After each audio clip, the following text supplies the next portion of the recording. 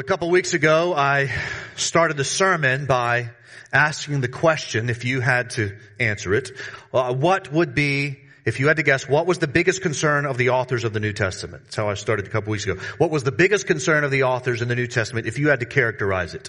And then I kind of zeroed that question in to say, where was the biggest concern, inside or outside the church?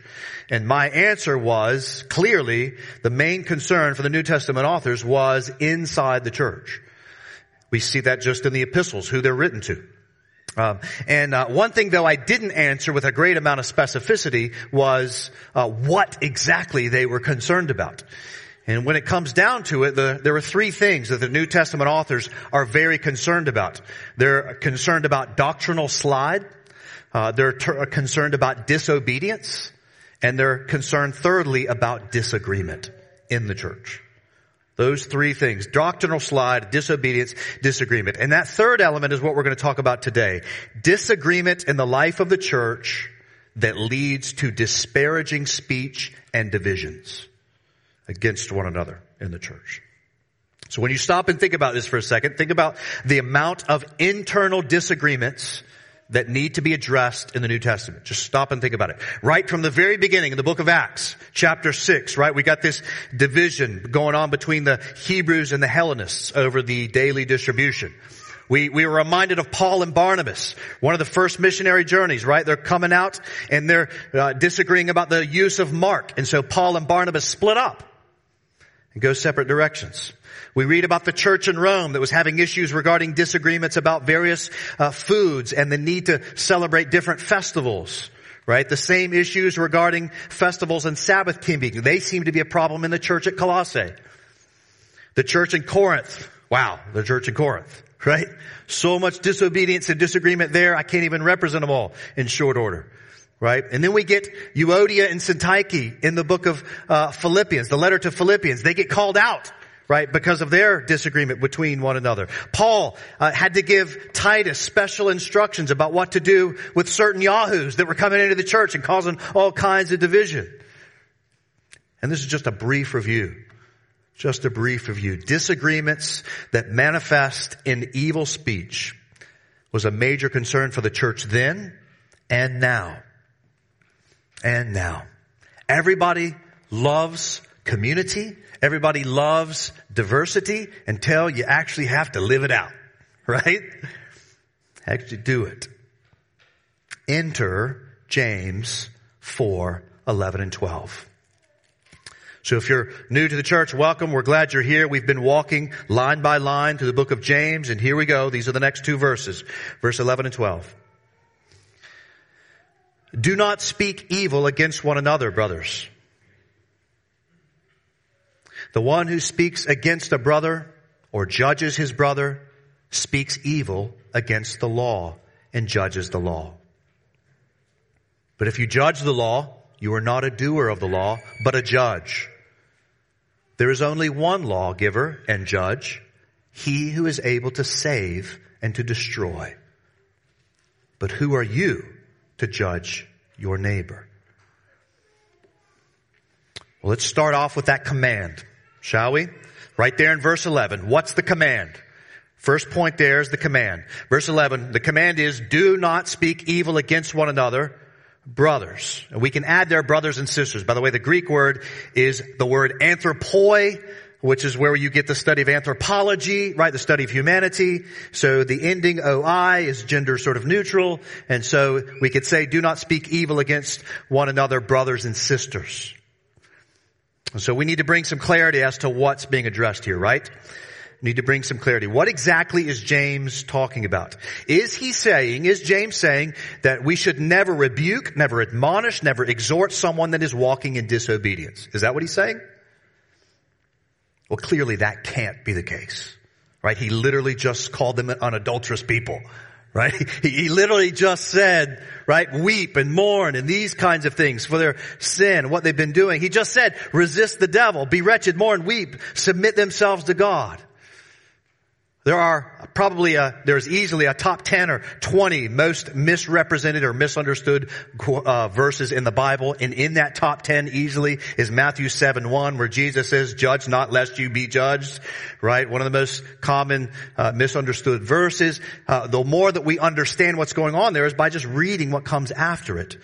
Right? But clearly the call here is not that we should never speak firmly to those in disobedience. That's not what's going on here. So what is it?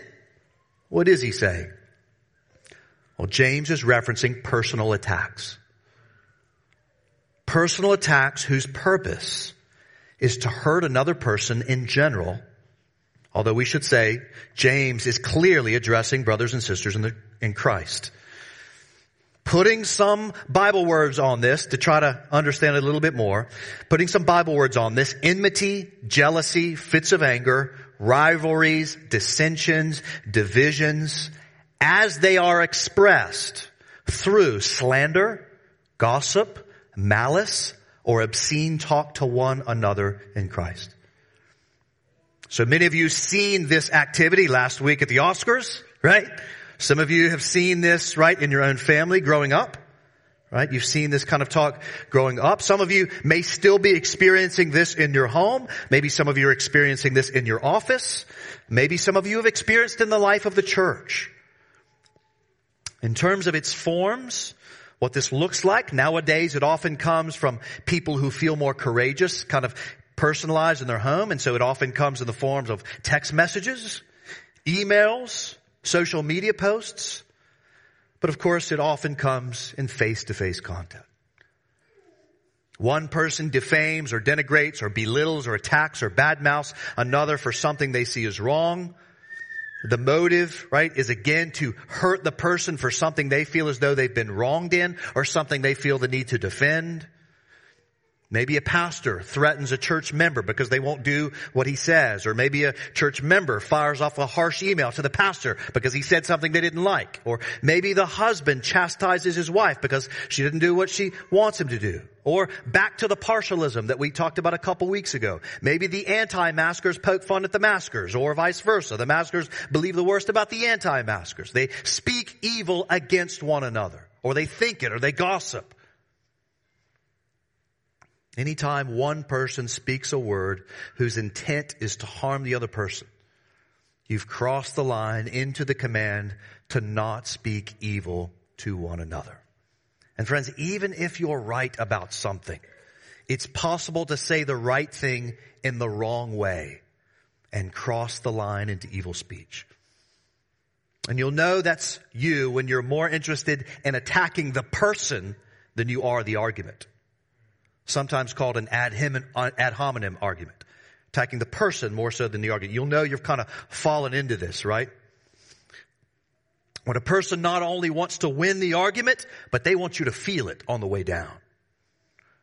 They get a certain amount of, or maybe you get a certain amount of joy, right, in kind of wounding the person in those words. Do not speak evil against one another, brothers and sisters.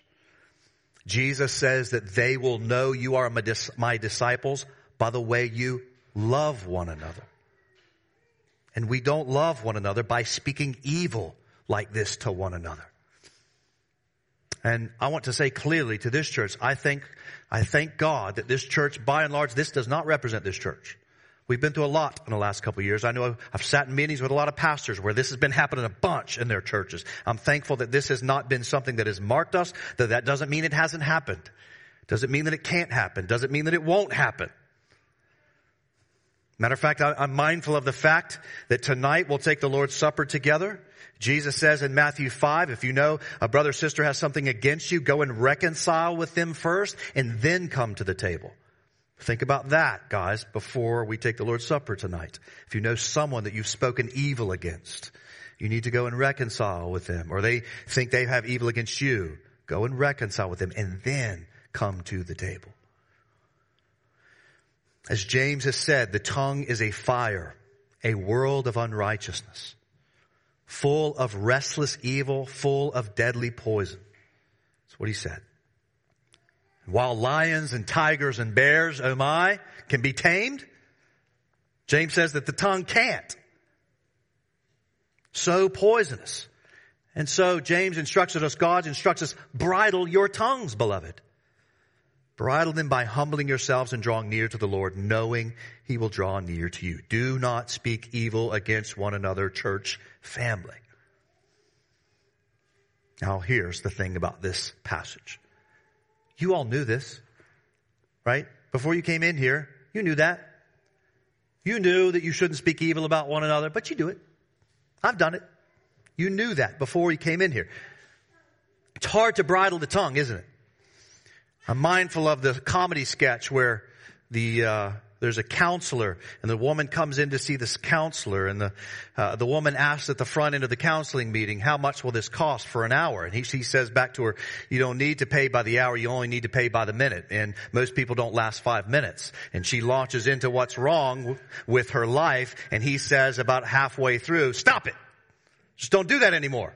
Stop. And if she launches in, she keeps going, he just says, stop it. Right? And of course, the thing that makes it funny is we all know that these things are wrong, but we go to counselors to help us understand why we're doing these things. We can't stop it. Right? It's complex. It's difficult. So most of us know this command, but it doesn't always stop us from disobeying this command. And so let's dig at this a little bit more and see if we can find some more help so that we don't speak evil to one another. And we're going to do that, second point, by asking why speaking evil is wrong in the first place. So the first point was, what's the command? And that was, don't speak evil to one another. But now we're asking, why is it wrong in the first place? What's wrong with this speaking evil? And I think what that'll do is it'll help us to understand the command a little better and maybe curb us from doing it.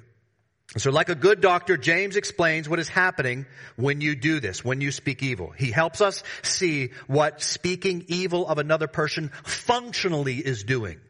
And there's 3 pieces to it, he gives in the passage. 3 pieces to what actually is happening when you speak evil of another person. Here's the first. The first is when you speak evil or slander or gossip or denigrate another brother or sister in Christ, it's not just the person you are speaking to or about.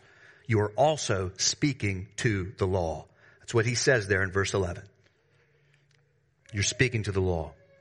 More than likely, when he says law there, James likely has the law, the word of God in view. We can think back to James 1 and 2 when he's referencing the law of liberty, right? Which is touching in on God's law. And so he's likely talking about God's word. And so what he's saying, guys, is this. He's saying when you speak evil against someone, you are also speaking against God's good word. You're speaking against God's good law. You can't get away from this.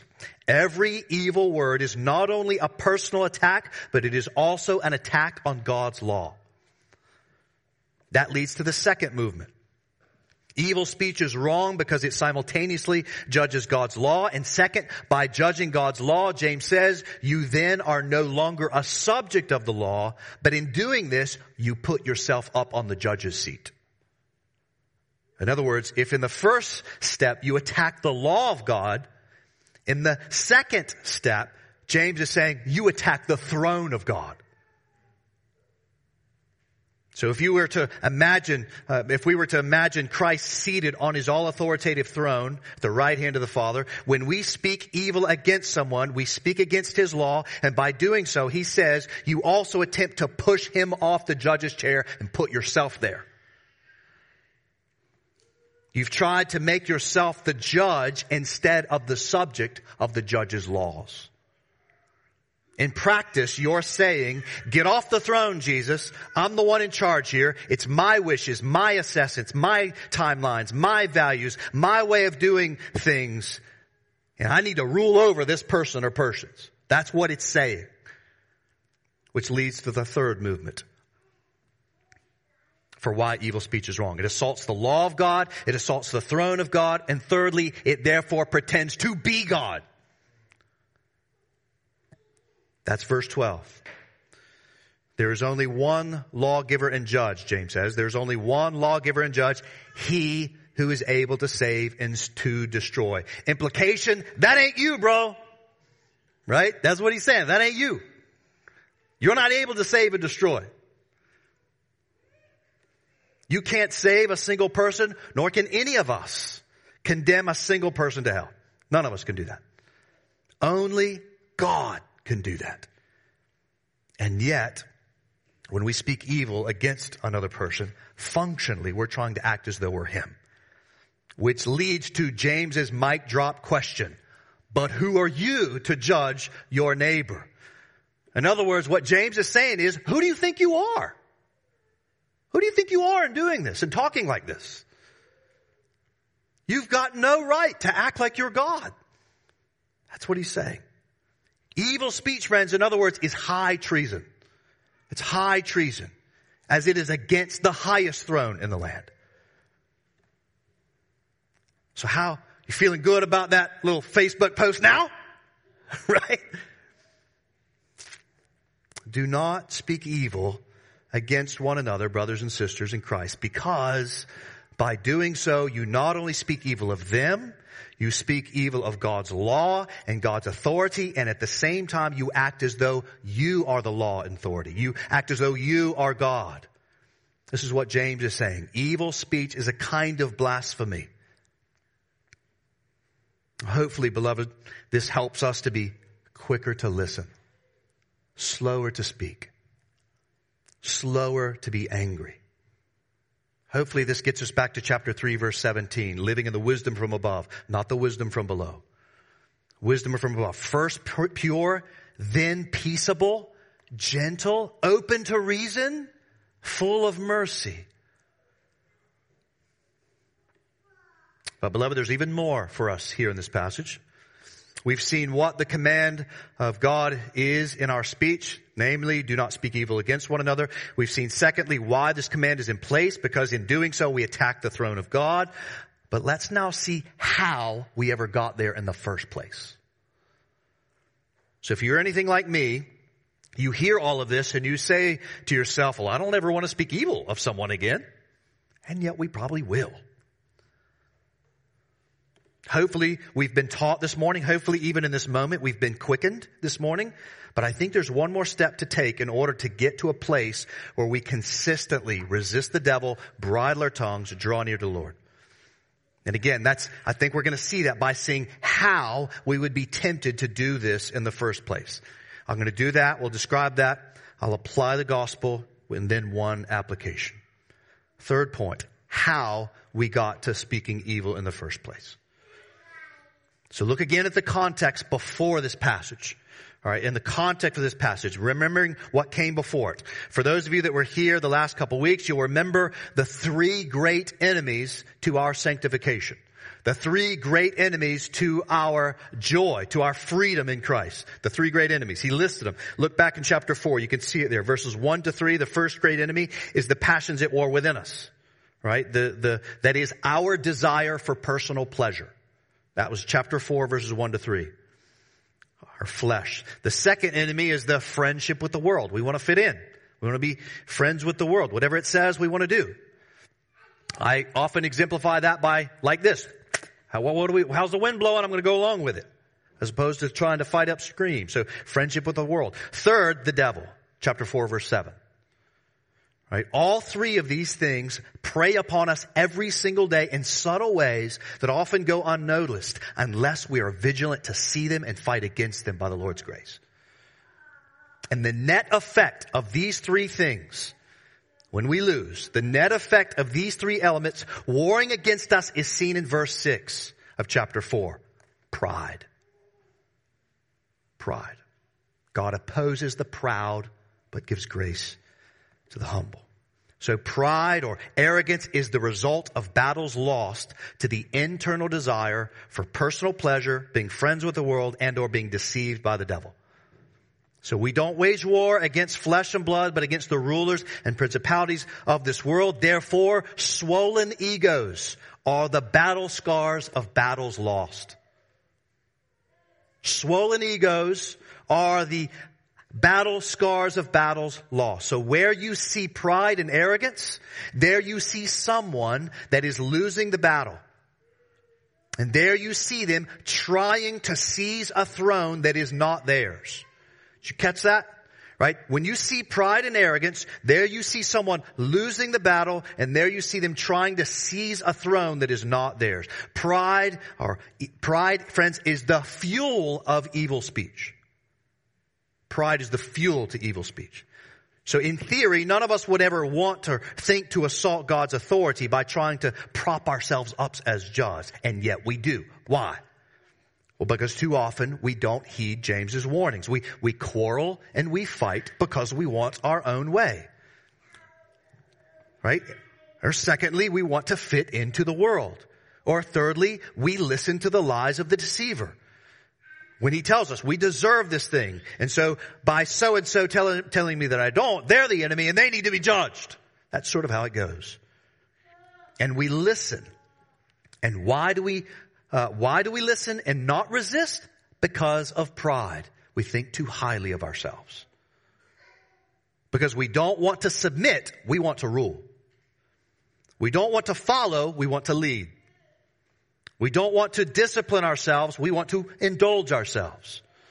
We don't want to be who God made us to be. We want to be whoever we feel like we want to be. We don't want to be under authority. We want to be in authority. We don't want to be doers of the law. We want to be judges of the law. Pride, arrogance is below our evil speech. Pride or arrogance is the fuel to our evil speech. This is how we ever got to the doorstep of evil speech in the first place, guys. We want and do not have, and so we fight. We speak evil words to blood-bought brothers and sisters in Christ. To maybe get a throne that lasts for a breath. And that leads us to the verses that lead into this passage. Back in verse 10. Chapter 4, verse 10. We've been considering 11 and 12. That leads us, and I've been walking us through 4, 1 to 9. And so the antidote to not only pride, but the antidote to judgmental speech, the solution here, it leads us there. See, if the reason for how we even got to a place where we are tempted to offer judgmental speech is because of giving in to the enemy, leaning into our pride, that would explain the answer or the antidote in verse 10. Humble yourselves before the Lord, and He will exalt you. There's the antidote. Humble yourselves before the Lord, and He will exalt you. The answer to pride is humility, which is also the answer to the bridled tongue. Humility, not just in general, but seeing ourselves for who we are in light of who God is. Drawing near to Him. Now this verse, guys, look at verse 10 again. This verse is absolutely stunning. When you think about what James says our evil speech is doing in verse 11 and 12. Again, let me read that verse. Verse 10, humble yourselves before the Lord and He will exalt you. This verse is stunning in light of what we considered in 11 and 12. James says that our evil speech is wrong because we are trying to exalt ourselves to the throne of God, which of course is impossible, but we still try. So we got to stop that. Don't do it. But, he says, if you humble yourselves and submit yourselves to God, He won't make you God, but He will still exalt you. To an even greater glory. How about that? It's amazing. But that throne, even greater glory, seated with Christ in the heavenly places. You're exalted with Him. You get there. That throne, it only comes at the cost of your dying to yourself and living to Him. Seeing yourself as a servant, not as a master, not as a judge. And so there's the option. Either you live for yourself, the world, or the devil by giving into all of your personal pleasures, stepping on anyone or anything that gets in your way in order to have a place of exaltation in the world. That's option 1. Or option 2, you resist individual passions. You draw near to the Lord. You humble yourselves to Him, and He will exalt you to the heavens where you rule with Christ, the King of Kings, forever. There you go. Which one do you want? Now, most of you are sitting there going, the second option is the right one. It's hard to live in that, isn't it? You want to fight, either we want to fight to get on an earthly throne that will be like cotton candy, where even if you get it, it'll dissolve just as quickly as you got it. Or do you want to deny yourself, take up your cross, follow Jesus, and rule with him forever?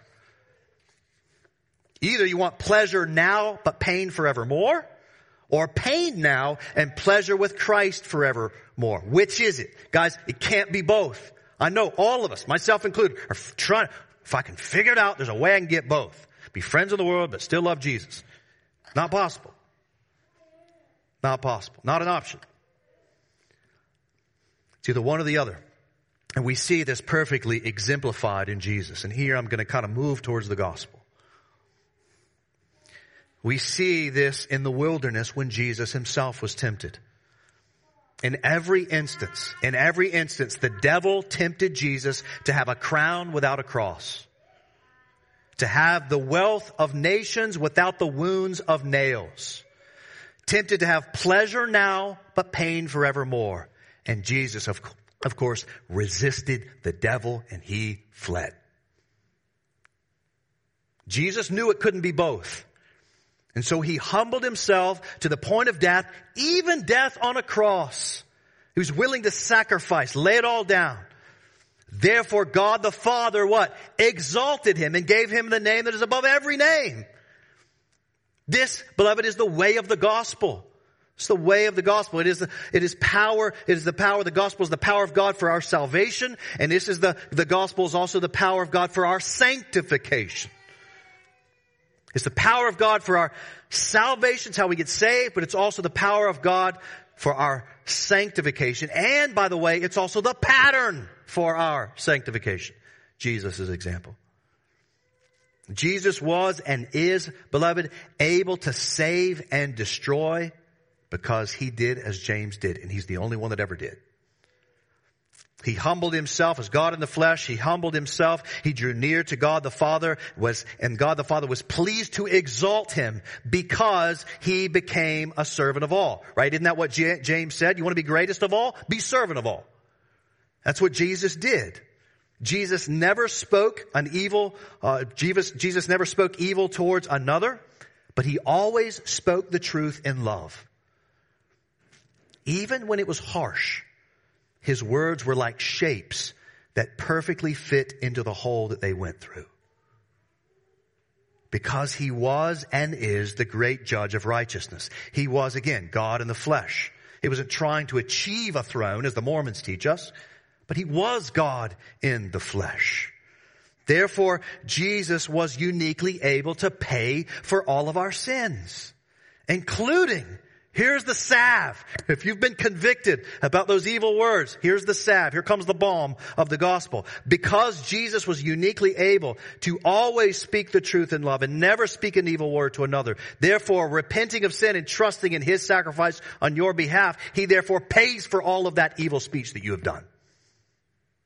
Man, I was so encouraged yesterday, personal devotions, working through the Psalm 32. I'm reading through I'm using this thing for the New Living Translation. It's a little different for me, but New Living Translation, it says, all your guilt is gone. Man, I just meditated on that all day yesterday. All your guilt is gone. Because of Christ's speech, your speech can be counted as though it was clean, even though it wasn't. He pays that wrong, and then he sends his Spirit to empower you to live it out. To not do that anymore. He paid for all the times that we assaulted his word and his throne. Can you believe that? He knew he was paying for all those times you tried to punch him and get on his throne. He did that willingly and gladly on your behalf, Christian. He paid them all because only he was righteous from womb to tomb. If you've ever wondered the question, why is Jesus' death, how's a guy's death 2,000 years ago able to atone for all the deaths of those that trust him? Because Jesus is uniquely able, because Jesus was uniquely righteous. Fully God, fully man, never sinned. And so that cross is so central to us, right? As Christians, this is why the cross is so central, because that's where all of our guilt goes away. In Christ on the cross. He takes our sin on the cross and all of his righteousness gets counted to us that believe. Which, of course, after he dies on the cross, he's placed in a tomb, and we're waiting for it, right? James has taught us to wait for it. Then he had an exaltation. That we not just celebrate in a couple weeks, we celebrate it not only every week, every day, his exaltation, right? Over sin and death in the resurrection. And so now Jesus is uniquely able to do as James says in James 4:12. He is uniquely able to save and to destroy. Verse 12. Chapter 1 verse 20 taught us our anger is unable to produce the righteousness of God. But we learn in Christ, his love and his good anger is able to produce the righteousness of God. That's the gospel which leads into the application. If we are going to not lose the war and find ourselves on the wrong side of the judgment seat of Christ, if we are going to ever bridle our tongues and not speak evil to anyone anymore, we're going to have to be mindful of the command of Christ to not speak evil. We're going to have to, secondly, understand what disobedience is doing. That is, we have to understand our judgmental speech is trying to assault the throne of God, not to mention hurt our brother or sister. We must then humble ourselves, draw near to the throne of grace to find forgiveness for all the times we've spoken evil to others, asking him to show us grace for the times we pridefully assaulted his throne and tried to rule others in our own way. We have to learn to daily, we have to learn to live inside of this gospel. Because the more that we do, the more that we learn to humble ourselves, draw near to the Lord, the more we will learn to enjoy an exaltation that is greater than any other exaltation we might try and achieve on this earth. And that's the final piece of the puzzle, right there. There's the final piece. There's the application. Not only drawing near to the Lord, not only receiving his grace day after day, reorienting ourselves inside of that gospel, but being mindful of our future exaltation with him. There's the key. In order for you to stop speaking evil and start humbling yourselves before the Lord, you are going to have to learn to treasure your heavenly exaltation more than you enjoy your earthly exaltations, which are only for a moment anyway. That's why James puts this here. He knows that behind our evil speech lies an evil desire to be personally exalted for your own glory. We speak evil of others because in part, let's be honest, we like it, don't we? Makes us feel good about ourselves. We're better than them because of X, Y, Z. We look down on them. We say things and think it in our heart. James knows that we want exaltation. And listen, you should. How about that? You expect the preacher to say that today? You should want exaltation, but not on this earth. Not in the way that you and I try to seek it in our words. Seek exaltation with Christ. Christ is seated at the right hand of the throne of God, right? There, as Ephesians teaches us, we're seated with him. There's the exaltation. We fight to meditate, to see, and that then quiets our hearts. We don't speak evil anymore because we already have a throne. We already have an exaltation that's greater.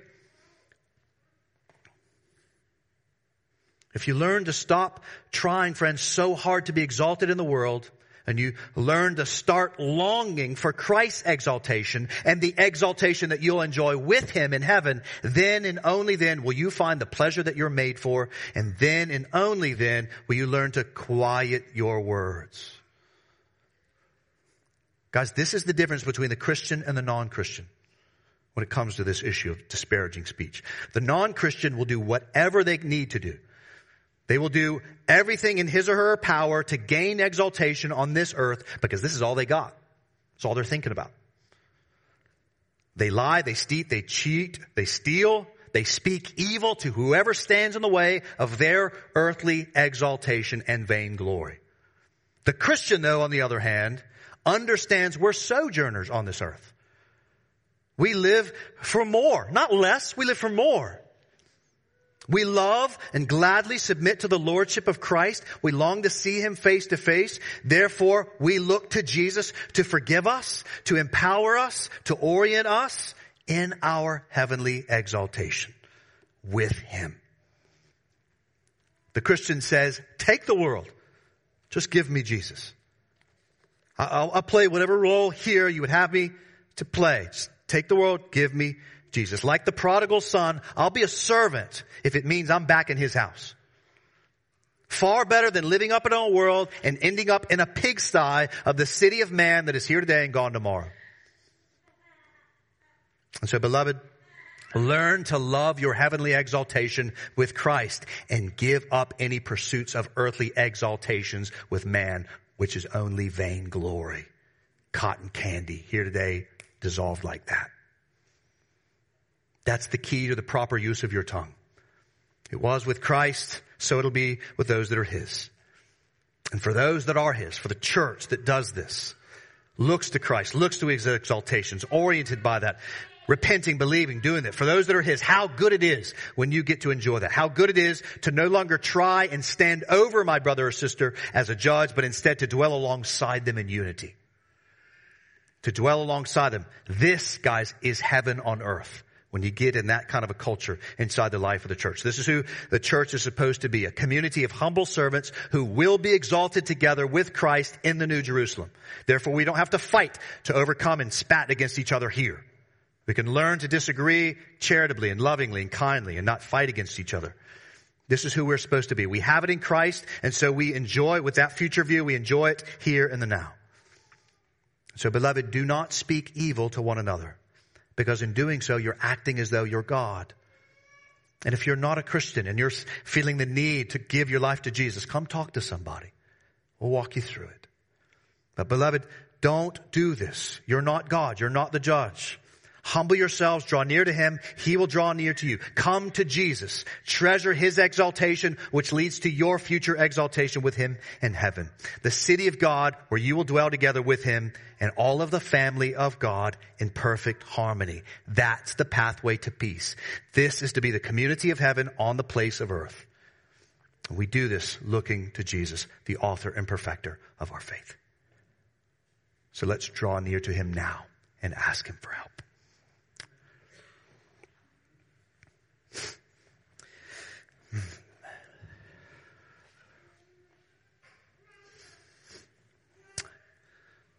Father, we agree that we've done this. Have mercy on us. Forgive us for all of the pursuits of vain glory, to put ourselves up above someone else, oftentimes for things that are not of eternal consequences. Have mercy on us. We praise you, Jesus, that there's more grace in you than there is sin in us.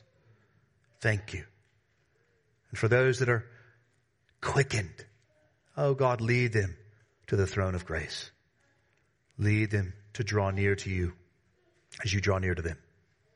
And God, lead us to be a community of Christians that gaze upon the heavenly exaltation of Christ and there considers our heavenly exaltation with him. And that then quiets our hearts and orients us to a world of so much division and dissension. Help us to be, God, a kind of appetizer of heavenly feasts. Help us to be a kind of peculiar people that are so enraptured with your exaltation that we don't feel the need to try to get our own. We just want to submit to yours. Guard our speech in light of the coming glory of heaven. We pray this in your name, Jesus, and for your glory and not our own. Amen. Amen.